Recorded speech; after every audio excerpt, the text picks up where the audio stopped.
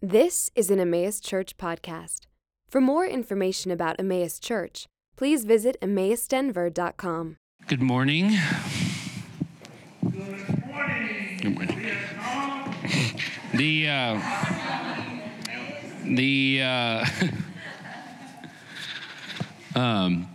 One of the least I don't know, I'll say this. I did some Googles, so you know I'm on the right track. And when DuckDuckGo and Google say the same thing, I think we're okay. I didn't check Reddit. Reddit may have agreed too. But one of the best ways when you're taking notes to remember something is to handwrite it. Is to actually write it down. Let's see, look. Now we thought these were, let's see, who needs a pen? Someone needed a pen. Okay, we got pens. We need pens back there. We got these little scriptural journals, which is a little deceiving because it's just scripture with a blank page on the other side, which is a great way to take notes in the series as we go through Colossians and handwrite things down because it's easier to remember God's word that way. So who doesn't see? Okay, here, Levi. Okay, do you want the pretty one or do you want the not pretty one? I'll do pretty. Okay, cool. I'll take a pen. Okay, pen here. All right. You're all set on the. You even got a journal. You're all good. All right.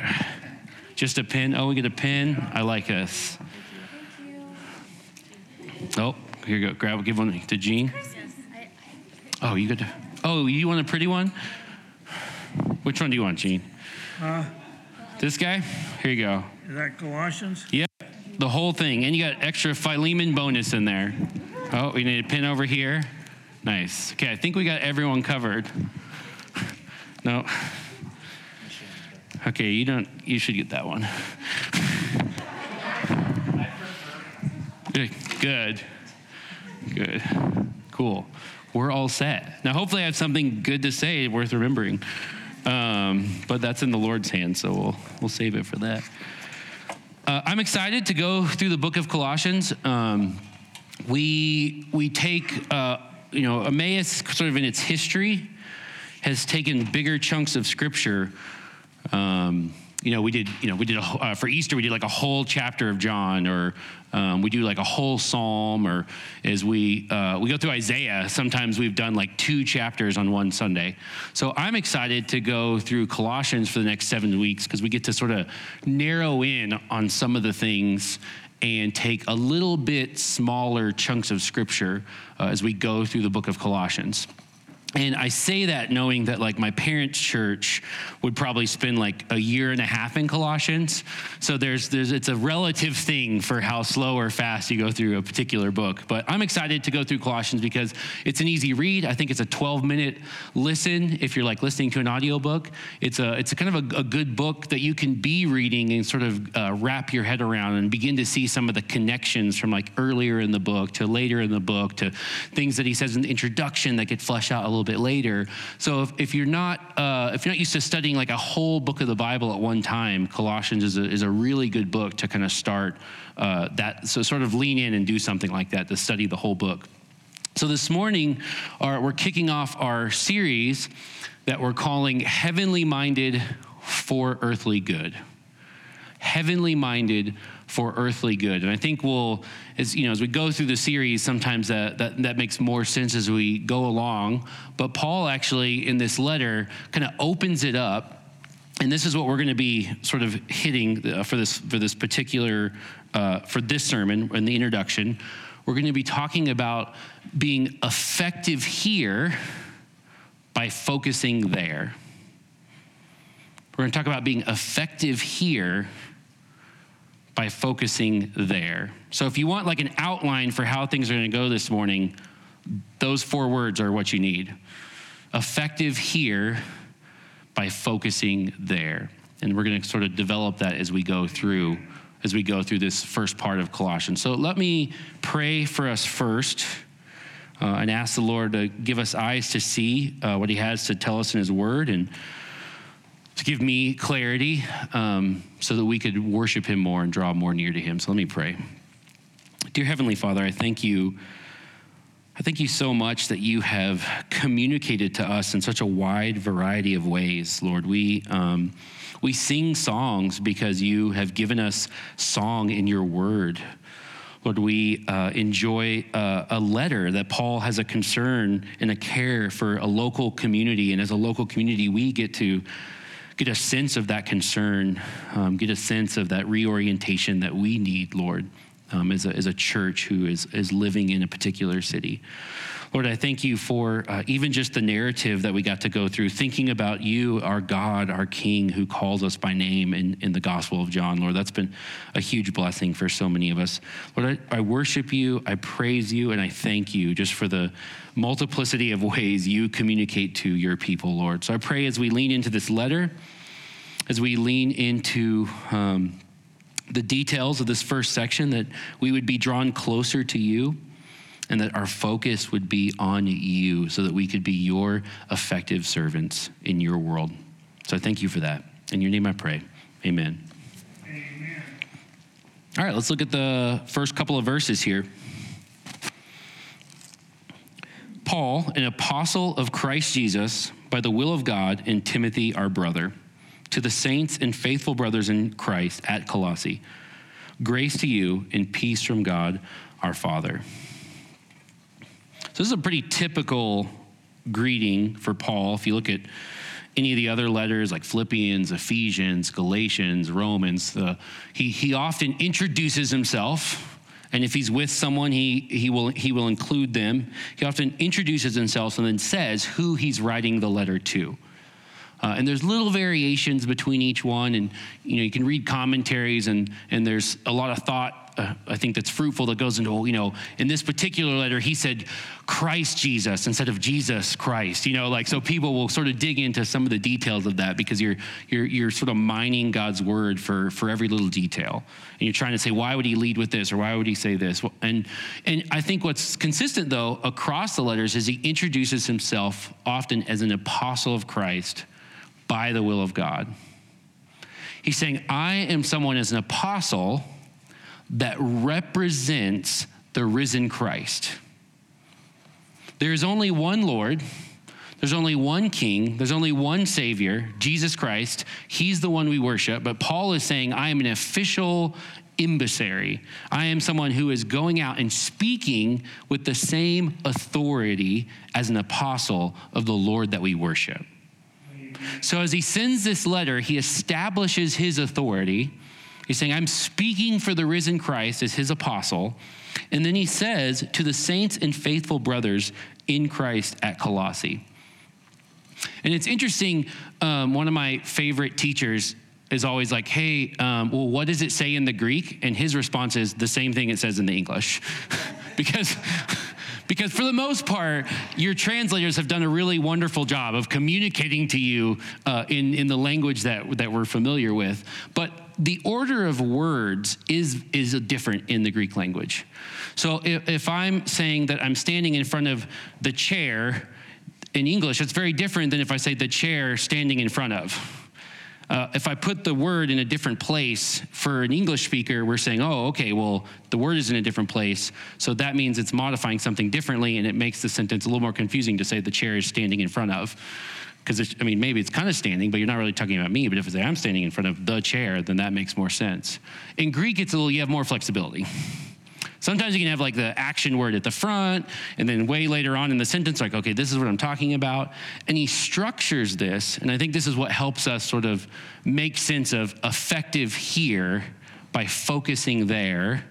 He structures the greeting in a visual way that actually, if we were to sort of say it more literally, he would say the in Colossae saints and the faithful people in Christ. So it's called a chiasm. It's a literary device where you put things kind of on opposite ends to draw attention to them. And it's a really popular way to communicate in Hebrew. So Paul would be a Hebrew scholar, would be very familiar with the Torah, would be it would be intentional for him to sort of visually put it that way. He separated it out and he said the in Colossae saints and the faithful in Christ. So he's already at the very beginning, he's giving us these two spheres. He's writing a letter as an authoritative apostle, and at the very beginning, he's saying, hey, you're holy, you're set apart, but you're in a physical place. Amen. You are the in Denver set apart ones. That's who you are. But there's another realm that you're in. You're the in Christ faithful ones. So even at the very beginning, Paul is sort of giving us these two realms of his existence. He's acknowledging the fact that we are physically here, set apart in this city, worshiping on a Sunday. It's a little different. You know, I walked by a gym on the way to get bread. They're set apart doing something different. There's a lot of things you could do on a Sunday morning, but you guys are set apart in Denver, worshiping this morning. And a big part of that is because we are also faithful, we trust, we believe in something we can't see in Christ. In Christ. So we already have these two sort of categories in the introduction of the book. We have the reality that we're both here, where we're called to be effective, while considering or focusing on there, in Christ, who we are in the heavenly places. And he's going to expand this. We'll see this as we kind of go through. Let's look at what he says in verse 3. Effective here, focusing there. He says, we always thank God, the Father of our Lord Jesus Christ, when we pray for you. So a little aside on that, and I think this is what prompted Ben to have us call out for Thanksgiving, which is, it's been, I didn't get to go to prayer last week, but this week we're almost trying to reorient ourselves in a way in prayer around Thanksgiving. How can we be thankful? And this isn't really related to the effective here, focus there yet. But he says, always when we pray for you, we always thank God when we pray for you. And that's been very convicting for me as a pastor. Maybe it's because I'm Enneagram 1 and I always pray for God to transform you. And I was telling Lauren, I was like, well, I feel like I'm doing it for others. You know, I can just pray for myself. But Paul's like, when I think of you, when I always pray for you, I give thanks to God. And I'm like, wow. He means that. How in the world could any one of us, when we pray for everyone in this room, always give thanks? A lot of commentators think he very much dwells on and considers the things that God is doing so that he can always give thanks. And that makes sense as you kind of go through the rest of the verse. He says, we always thank God, the Father of our Lord Jesus Christ, when we pray for you, since we heard of your faith in Christ Jesus and the love that you have for all the saints. Since we heard of your faith in Christ Jesus and the love that you have for all the saints. That's those two categories again. He's calling out right there what he always gives thanks for. He's saying when you focus on the unseen reality that is faith in Jesus Christ, when you focus on the unseen reality that is the gospel, that we are redeemed, that we are saved, that we trust in that, when you focus on that, I give thanks to God because God's the one who's producing that in you. When you love the saints, when you're effective here, when you're living in this world, in Colossae, in Denver, and you're showing concern for one another, when you're treating others as more important than yourself, when you're being patient, when you're being kind, when you're being merciful, and I see God produce that in you, I give thanks. This is Paul seeing these two spheres work out through the power of the gospel. He's saying, when you are focused there, I give thanks. When you are effective here, I give thanks. So then how does that work? What does it look like What does it look like to focus there? If I want to be effective here.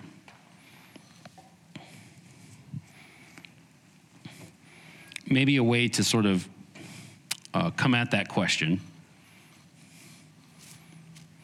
is, what do I think makes me effective here now?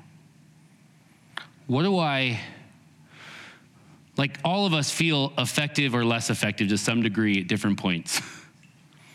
And we get a little rattled maybe if we're approaching a situation and we don't think we're being very effective on that. So I'm trying to reverse engineer that a little bit. What do we feel like makes us effective? I think that if I just schedule everything right and get the right buckets to happen throughout the week, then I'm being effective. That's what I think. And when that gets destroyed for one reason or the other, I am tempted to spiral because I'm not effective. So think about that. What for you, if God rattles it a little bit, makes you feel like you're effective? Like sleep is one of those. Who feels effective after not a lot of sleep? I'll get Arwen's secret there. Just like, if I don't get rest, I'm just like, there's no way I could be effective. Maybe it's when things are going smooth in a particular relationship. Then you feel good, when you feel like you can be effective, you know? Maybe it's success at work. You know, there's what's the programmer meme of like work as a programmer? It's like, I hate, this is the worst, it's the worst, it's the worst, and you solve it and you're like, you know. But you know, we have issues and problems that we're trying to tackle. And maybe when we go past that next step, we say, okay, now I feel like I'm being effective. Paul is making a case. He's sort of countering our impulse to hope in all these different things, whether it's my schedule, whether it's my sleep, whether it's my relationship, whether it's the problem I solved at work. We put hope in a bunch of different things. And right off the bat, at the beginning of the letter, he's explaining to us that we will be effective here if our focus is there. If our focus is there. Look at what he says. I'm going to back up a little bit in verse 4. He says, since we have heard of your faith in Christ Jesus and the love that you have for all the saints, that's pretty good effectiveness right there. Like if I see the Lord create faith in you and see the Lord produce love in you, what else could we ask for? I mean, we can ask for a lot of things, but this is what God is doing as he forms us by his presence. In verse 5, he says how this happens. Because these things, this love that you have, this faith that you have, because of the hope laid up for you in heaven. Yes, Lord. Because of the hope laid up for you in heaven. The hope laid up for you in heaven. He's saying this is what makes you effective. By focusing there. The hope that's laid up for you in heaven. Now, he's going to expand this later on. In chapter 3, verse 1, he says, if you've been raised with Christ, seek the things that are above, where Christ is, seated at the right hand of God. Set your mind on the things that are above, not on the things that are earth. Set your mind on the things that are above, where Christ is. So saying, if you want to be effective here, that's where your hope has to be. So what does it mean to focus there? What is the hope that I have in heaven that I'm called to focus on? If it's that hope laid up in heaven, the thing that I like desire, the thing that I long for, the thing that I consider, if it's focusing on those heavenly realities, what is that? that makes me effective here? And I think I don't know, as a kid maybe, you're like, oh, I can't wait to get to heaven because then, all the sports will be awesome, or whatever. I don't know, or I'll have the coolest house, or, what's that song? A big, big house, There's some good theology around that. But Jesus says, I go to prepare you a room, and has many rooms. So, but I think a lot of times when we think of heaven, where our hope should be in, if that's the hope that makes us effective here, I think we take earthly things and just ramp them up. Well, in heaven, it'll be the best church. We'll all get along. No one will annoy me, and it'll just be wonderful. Or so this earthly thing, we just will be better. So we're cool with that. Or my spouse will totally understand me, and I'll totally be on the same page with them in heaven. It'll be wonderful. I think about work a lot, because work was a thing that was before the fall. So there is a realm of existence where God's creatures work, and it isn't toil. That's nice. I look forward to that. Forward to work being just joy, that'd be cool. But that's what we do though, is we God's saying focus on heavenly things, and it's easy to take earthly things. It's easy to take earthly things and just kind of upgrade them and be well, I'm focusing on the heavenly things. So then what is it? What is in heaven kept for us? Jesus Christ himself. He's risen from the dead, and he's seated on the throne. Amen. He is the only one that can bring his people into the very presence of God. Amen. That's what's in heaven. That's where he's asking us to focus. That's what we should hope in. We should set our hope in the love, in the care, in the compassion, in the wonder, in the beauty, in the glory of our Savior and our Heavenly Father. Yes, Lord. That's where our hope should be. And if our hope is there, if our focus is there on God and his presence with us, and in what he's done for us in the past, what he's going to do for us, if our focus is on God himself, and the glory and majesty of our Creator, and the love and the beauty of the sacrifice of our Savior, if our hope is set on him who is in the heavens, we will then be effective here.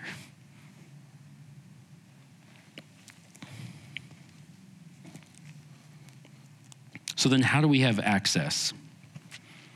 So we said focusing there. Okay, focusing there. How do we do? What are we focusing on? Well, we're focusing on God. How do we do that? There's hope. How do we access? I mean, it's I still feel like that's an ethereal kind of thing, hope in God, his presence, How do we where do we find that? If that's where we're called to hope in, if that's where our focus is called to be, where do we actually find the beauty and the wonder of God? I think in a real sense, everywhere. I really appreciated what Angel said this morning. She's it's a blessing from God that we actually can hear the sound coming off of a guitar and stirs our emotions and is beautiful. And that's giving us a taste of the unchanging, eternal beauty of God in the things that have been made. So in a real sense, we can experience who God is in just the wonder and the majesty and the glory of his creation. I kind of like doing that same thing with coffee, because there's so many things that go in the coffee. It tastes so good. It's God is revealing himself in the things that have been made. But he's revealed himself most clearly. He's revealed himself most beautifully, most majestically, most kind of in your face in the person of his son, which is what we spent the whole last series in John talking about. If we were to focus on him and orient our thoughts in the heavenly places so that we could be effective here, you can most clearly see his beauty and his majesty in the gospel, which makes sense then where Paul goes in the next couple of verses. So he says, well, all these things are being produced because of the hope laid up for you in heaven. Of this you had heard in the word of truth, the gospel. You've heard this in the word of truth, the gospel. Amen. This is why, as a church, we value gospel beauty and word centrality. We're saying this is really important.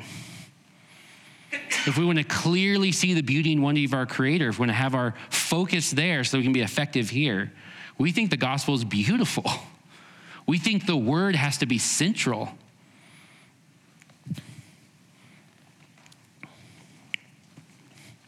So he goes and he tells us a handful of wonderful, encouraging things about what God is doing. So if that's where our hope should be, if that's where our focus should be in the heavenly places, in the gospel, in the word, then he spends just a little section here kind of explaining to us some of the wonderful, beautiful things that the gospel is producing in the world. Verse 6, he says, this gospel, this good news, this word of truth has come to you, as indeed in the whole world, in the entire world, it's bearing fruit and growing.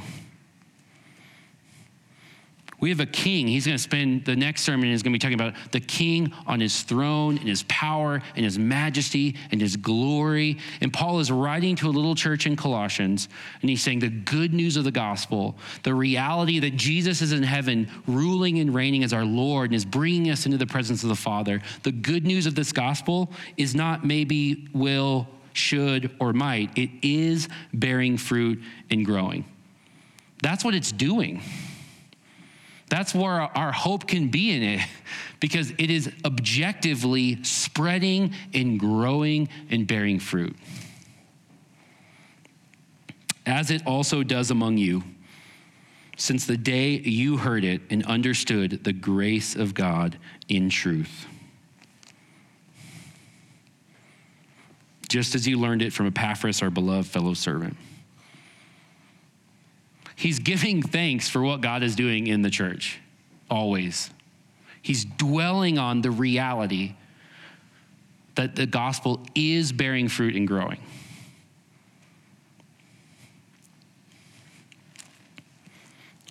How often, when we pray, when we think of others in the community, do we have a certainty that the gospel is bearing fruit and growing? Maybe a different kind of angle to put that at.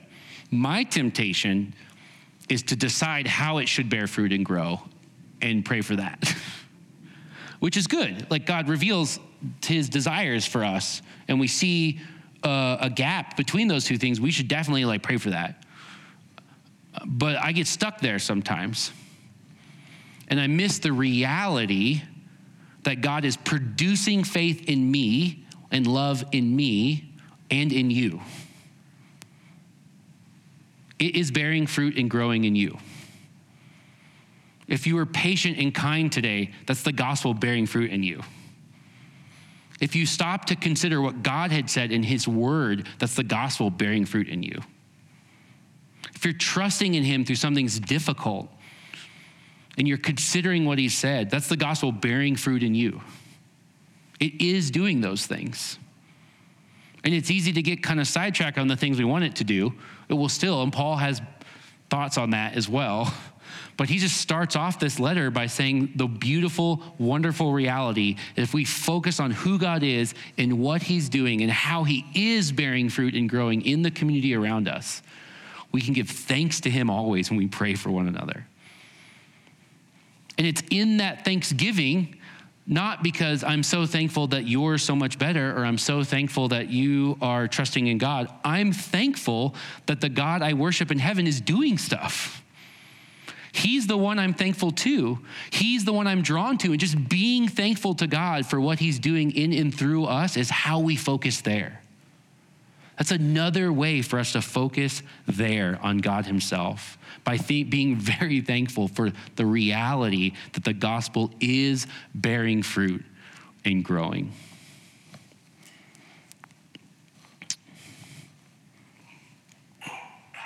He mentions Epaphras, and I feel like he's just pastorally giving a good example to the church in Colossae. He's saying he's a faithful minister of Christ on your behalf and has made known to us your love in the Spirit. They're like, you know this guy. You know the gospel is bearing fruit and growing because you know Epaphras. He cares for you. He's telling us about what God is doing in you, and he is faithfully serving the Lord for you. Reminds me, we're going to talk a little bit about community tonight in our gospel intensive. But I think a lot of us probably have someone who is a faithful minister to you, was a faithful servant of the Lord on your behalf. You think back about people who are influential in your lives. I think about some of the pastors I was involved with in Omaha, the number of things that had to come together to bring particular people into my life, to teach me particular things, and to encourage me in certain moments. It's just a beautiful example of how the gospel is bearing fruit and growing. I didn't plan all that stuff out. I didn't get converted and I was like, all right, well, I got a few things I got to learn first. You know a lot about that. Then I'm going to need to learn these things. And can you be involved in my life? No idea what else. God is orchestrating through the gospel. He's bringing things together in your lives so that the gospel will bear fruit and grow.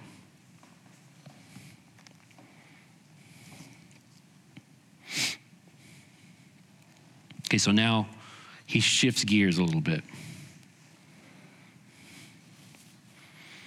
He spent a little bit of time reminding us what we should dwell on, what we should hope in, where our minds should be. Kind of what the summary statement is, what I'm saying is we should focus there. Our focus and our intention and our thoughts should be with God and what he's doing and who he is. So then we can be effective here. Look at what he says in verse 9.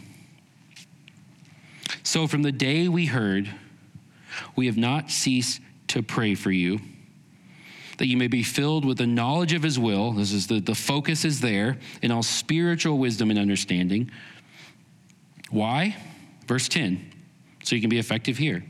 So as to walk in a manner worthy of the Lord, fully pleasing him, bearing fruit in every good work, and increasing in the knowledge of God. Amen. I think this is a wonderful summary of what it means to be effective here.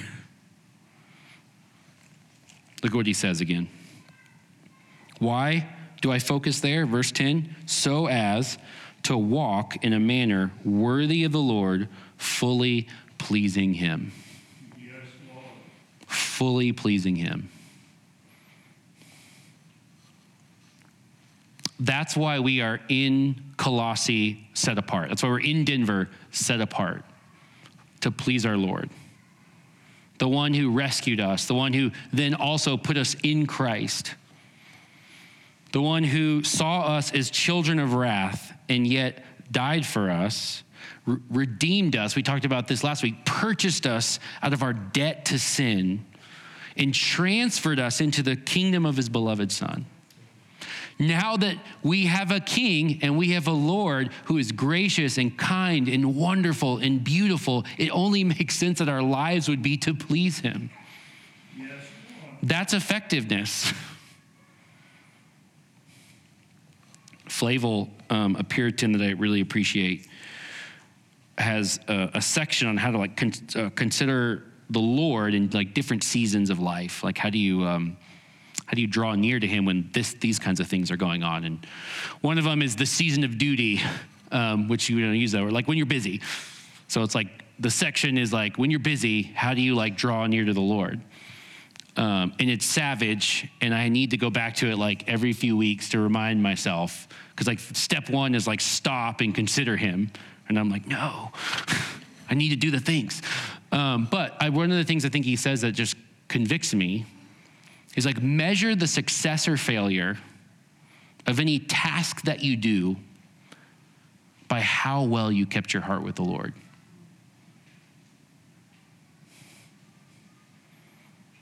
That hurts me, because I feel really good when I check stuff off. He also says doing a good job is very important to a Christian. So he's not saying like, do whatever. He's very, the Puritan work ethic, quote unquote, is there for a reason. He's saying we should work hard as unto the Lord. But measure the success or failure is what Paul is kind of saying here, in a manner worthy of the Lord, fully pleasing to him. How often do you measure your effectiveness by, was this pleasing to the Lord?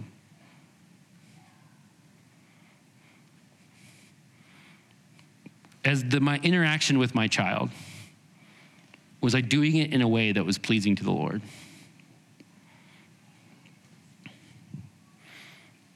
My workout, was I doing that in a way that's pleasing to the Lord? Paul says whatever we eat or drink or work out or childcare, do all unto the glory of the Lord. All the things, trying to get comprehensive there. So don't hear me as saying, don't work out. Don't hear me as saying, don't be intense at work, Like we need to do those. We should do things unto the Lord. But how often do we just like think that's a different category? Like, am I fully pleasing him as I do these things? Am I focusing up here on his love for me and his care and his concern, and his majesty and his glory, so that I please him, so that I'm effective here?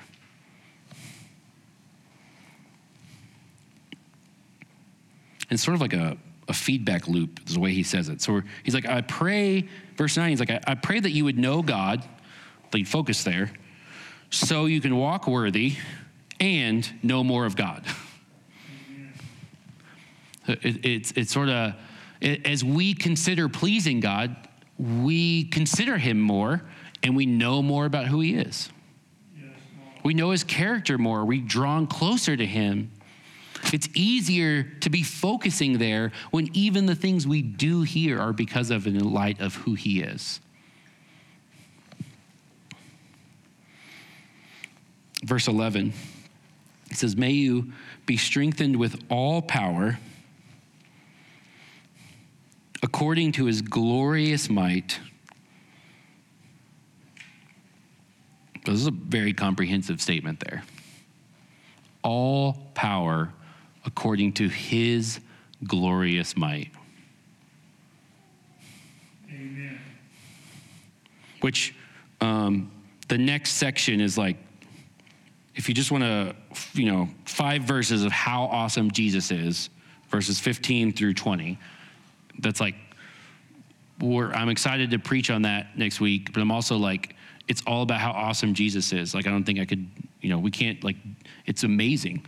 Like, the words here are a lot. Let's just read this like over and over again, He holds everything together by the word of his power. So he's saying, as you focus there, look at the power he's saying. May you be, here's what Paul is praying this for Christians. May you be strengthened with all power according to his glorious might. All power that's consistent with the might, wonder, beauty, and glory of our King. That's what you can be strengthened with when you focus there. Amen.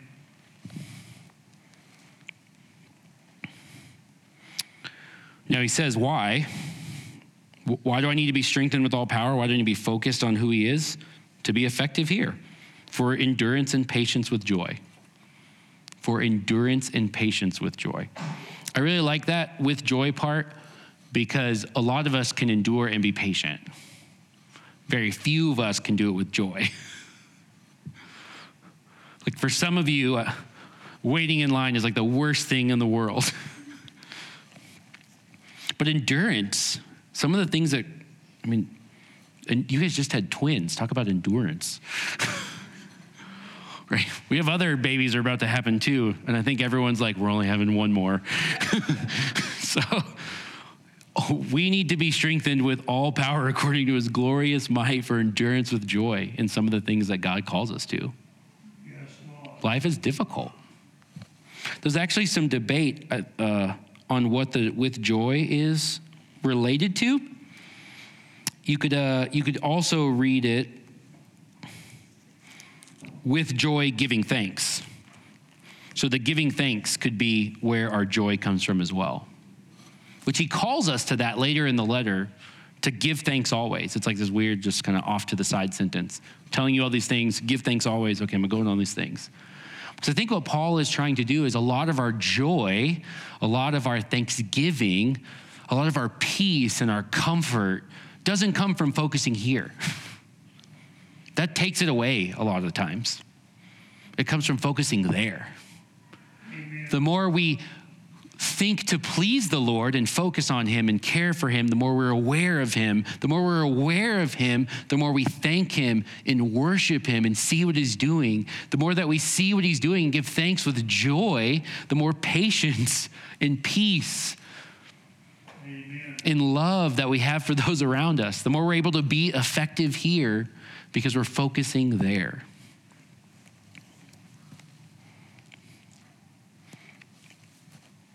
He gives us, I think, a little bit of help. He's writing this letter to the Colossians, most commentators think, because he's worried that they're going to veer to some other thing to put their hope in. He's worried that as the pressures of the world around them, whether it's just sort of the temple system of the day, or I like what he says, so I don't want you to be led astray by plausible arguments. Saying that there's a lot of plausible things that will give me peace and joy. There's a lot of, I'm often led astray that if I just schedule properly, I will be effective. That's plausible. There's something to put my hope in that seems like it could work though, Aaron. If just this would happen in my life, then I would be effective here. If just this wouldn't be a problem, this makes sense. If this wasn't an issue, then I would be more effective here. So Paul is concerned for the church, and he's like, no, hold on. There's some plausible things, but I want you to dead set focused on God himself. Because that's the only way we're going to continue to see more effectiveness here. And he's going to expand upon that. More love here, more care for one another, more patience, more meekness, more kindness. If you want a chapter to think about what effectiveness looks like, look at chapter 3. So he's concerned for the church, and he wants them to have things to be thankful for. So I love what he says. This is some of my favorite verses in the Bible. He says, giving thanks to the Father who has qualified you. Amen. The Father has qualified you. That is a beautiful gospel. I disqualify myself daily. I am not qualified to be in the presence of God. I am not qualified to bear fruit and grow. In fact, there's things because of the flesh that Paul says, because of the fact that we're still dealing with this world here, there's things that actually disqualify me and like pull me away from that. But he's making this glorious statement. And he's saying, the Father, we give thanks to him because he has qualified you. You are not going to undo his qualification. He has qualified you. He has qualified you to share in the inheritance of the saints in light. The inheritance of the saints in light.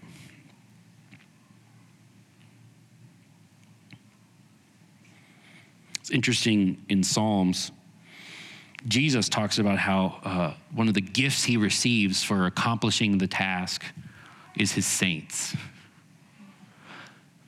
This reality that you are the reward for what Jesus has accomplished. Amen. A beautiful bride adorned for her husband in the book of Revelation. just the glory and majesty and beauty of people who are no longer living in a realm that's pulling them away from everything God is and everything he's doing. Saying God has qualified you to participate in that glorious union of the saints in light. This day where we will see Christ, as John says, and be made like him.